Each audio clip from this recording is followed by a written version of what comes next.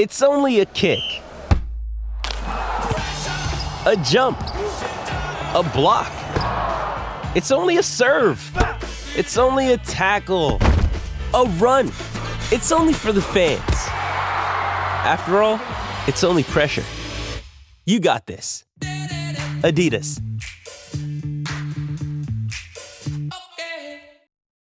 This episode is brought to you by Shopify. Whether you're selling a little or a lot, Shopify helps you do your thing, however you cha-ching. From the launch your online shop stage, all the way to the we just hit 1 million orders stage. No matter what stage you're in, Shopify's there to help you grow. Sign up for a $1 per month trial period at shopify.com/special offer, all lowercase. That's shopify.com/special offer. New York is the city that never sleeps, and neither does Sal Licata. From Flushing in the Bronx to the Meadowlands in MSG, Sal sounds off on the biggest sports news of the day. Welcome to WFAN Daily with Sal Licata. Sal Licata here with another edition of WFAN Daily. 'Tis the season. Pitchers and catchers reported on Monday for the Mets, and of course, David Stearns, president of baseball operations, met the media, and of course, one of the first things to come up was Pete Alonso. I don't understand why people can't understand what's going to happen here. We've been saying it for months. The Mets have been saying it for months. He is going to test free agency. Pete Alonso will play out his final year. The Mets will let him do so. Pete on his own will do so with his agent, Scott Boras.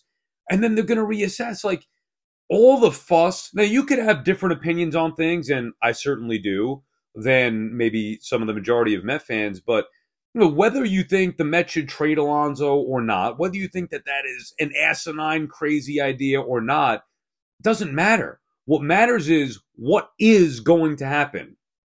And what is going to happen is Pete Alonso and his agent are going to play this year out. They are going to bet on Alonso himself. And that is the safest bet that you could make in the world. Bet on yourself. Good for Pete. He wants to make the most money. Maybe he prefers to be back with the Mets. Maybe he doesn't care where it is and he just wants every last penny. That's his right, and we'll find out in the end. With Aaron Judge, he went through it. He bet on himself, and he ultimately wanted to be a Yankee, so took less money to do so. Will Pete have the same fate, meaning have the dominant year, historic year that Aaron Judge did, record-breaking year, and also take less money to come back? Time will tell. We'll find out. But both sides at this point, and I've also been saying this for months, both sides are better off with this being the case. The Mets are in a position of power because they will match any offer if they choose to. They would have with DeGrom. They didn't think he was worth that money. Oh, by the way, he wasn't. He was hurt for the year for the Rangers, so they made the right decision there. Nimmo, Diaz, they came back. So it's not like the Mets don't have the money for Pete. It's that the value of where Pete thinks he's worth versus where the Mets think he's worth is way off. And they're going to play this year out. Stearns said it again yesterday when he met the media for the first time in spring training. The most likely outcome is to play this thing out until free agency. That's been expected for a long time. Now, could things change? Could the Mets trade Pete in season if things go sideways? Could they come to an agreement? I guess. Anything's possible. Most likely, and it makes sense for both sides to play this thing out. For Pete, bet on yourself, have a record-breaking season, and then look to cash in and max out your value. For the Mets, that's great because if Pete does do that, that means they make the playoffs this year, or at least have a chance to make the playoffs this year, which is their goal. The Mets want Alonso to have a monster year. They're not afraid to pay him. Now, the problem is going to be, even if best case scenario happens for both sides, Pete hits free agency after a monster record-breaking year. He had 60 home runs, most home runs by a Met, all that stuff, whatever. Record-breaking season, if you want to count, National League, untainted records, whatever it may be. Pete has a historic year. And by the way, it doesn't have to be historic. Hit 55, hit 60, whatever. Driving 130, hit 250, play a solid first base, and get the Mets into the postseason. If Pete does that and the Mets win because of it, they are going to offer him a mega contract. Now, their version of mega, our version maybe of mega, is different than Pete and Scott Boras' version of what a mega contract is. You've seen already, I mean, unless somebody signs during the taping of this podcast or after we tape it and air it here, you still got Blake Snell out there. You still got Cody Bellinger out there. Pitchers and catchers are reporting like the season's about to start, and yet these guys aren't out there. Scott Boras rides things out, doesn't care about allegiance to team. They want the most money. And Pete knew what he was getting himself into with Boras. So you have to use some common sense here and say, okay, and by the way, it's not a knock on him, but the reality is they want the most money. Fine. Now, the question is, what will Pete get on the open market even after a monstrous season? Mets would be happy with it. Alonso's happy with it. Okay, what's the market value? For me, it's not going to be any more than $250 million. And by the way, I don't even think it's going to be that. I think you're looking at 220, maybe 220. That's even high end. Might even be less than that. I mean, you look at the other comparable, deals with Freddie Freeman, with Matt Olson. Pete thinks he's better than that or worth more than that. Fine. Maybe he gets more than that because the Mets see more value in Pete. They know how much he means to the fans. They would love to have Pete Alonso. But you got to, at a certain extent, say, well, we're not going to get ridiculous here. Pete is not Aaron Judge. They're not going to pay $300 million to keep him. And I don't think they're going to have to.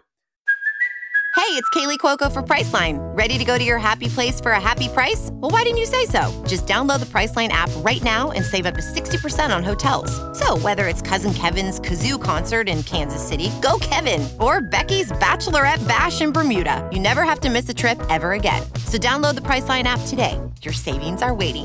Go to your happy place for a happy price. Go to your happy price, Priceline.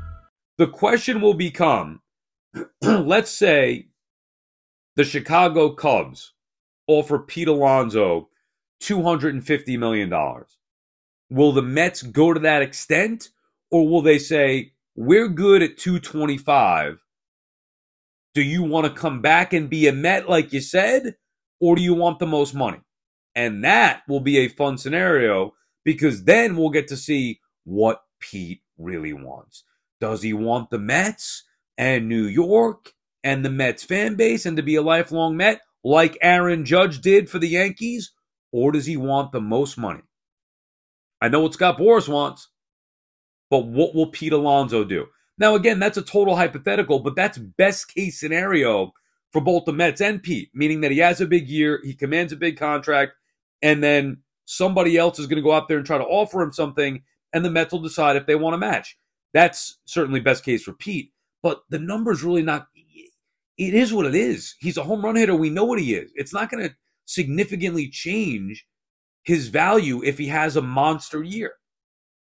He might think it will, and maybe it does to a certain extent with leverage as far as the fan base goes, but Pete Alonso already is a known commodity for the Mets, one of the best power hitters in baseball.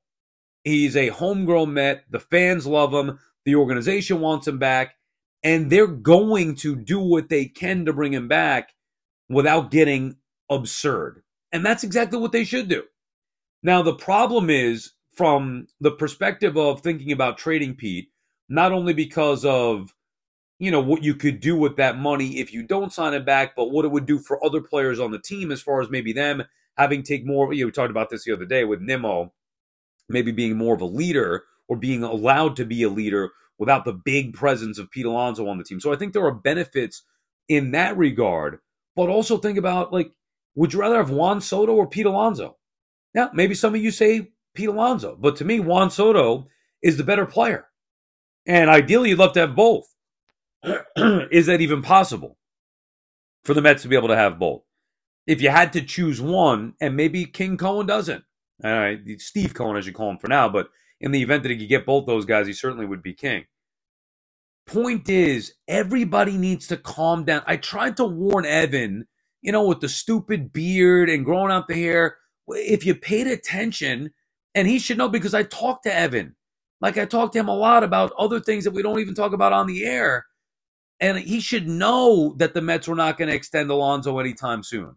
Holding out hope is one thing, but you have to be realistic. And both parties are playing this the right way, the smart way. Put it to bed. In all likelihood, there is not going to be an extension for Pete Alonso. It does not mean that Met fans should panic that they're going to lose Pete. They're not. The only way the Mets do not re-sign Pete Alonso is if he gets some ridiculous, obscene offer from somebody else, and the Mets, similar to what they did with DeGrom, say, we love you, we want you here, but this is our price. Take it or leave it. And then Pete is going to have the difficult decision of whether or not he wants to be back in New York with the Mets or chase the most money. That's the only way. I would be stunned with any other outcome for Pete Alonso. Matter of fact, even if the Mets trade Pete, they would do it with the intention of having talks to bring him back. It's not, his feelings would be hurt. He's not going to want to be a Met after being traded. Nonsense. You think that because you're thinking that Pete thinks like you, the fan. He doesn't. It's a business. He's thinking for him. And if the Mets, I don't know what the hell's going on in my throat. The damn weather. If it's the weather, if it's the Super Bowl, I don't know what the hell is going on. Not enough sleep. Anyway, excuse me. No cough button here when I'm recording the podcast. Pete doesn't think like a fan. I believe Pete loves the Mets. I believe Pete loves New York. I believe Pete loves the Mets fans. I also believe Pete Alonso, and this is not a bad thing, but I also believe Pete Alonso wants the most money.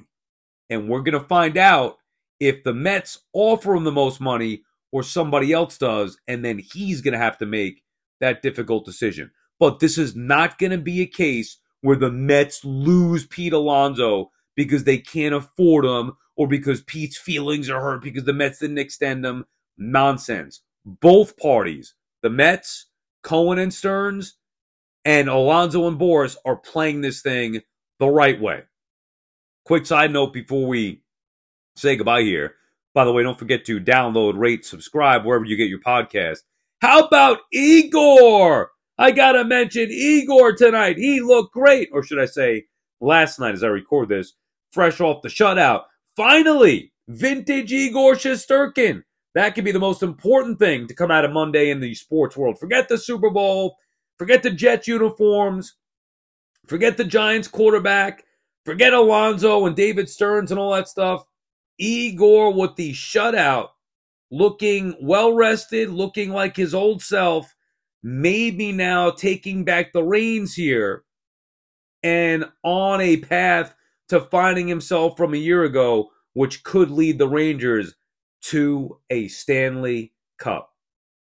All right, that does it for us. We'll be back again with another one tomorrow on WFAN Daily. Enjoy the rest of your day.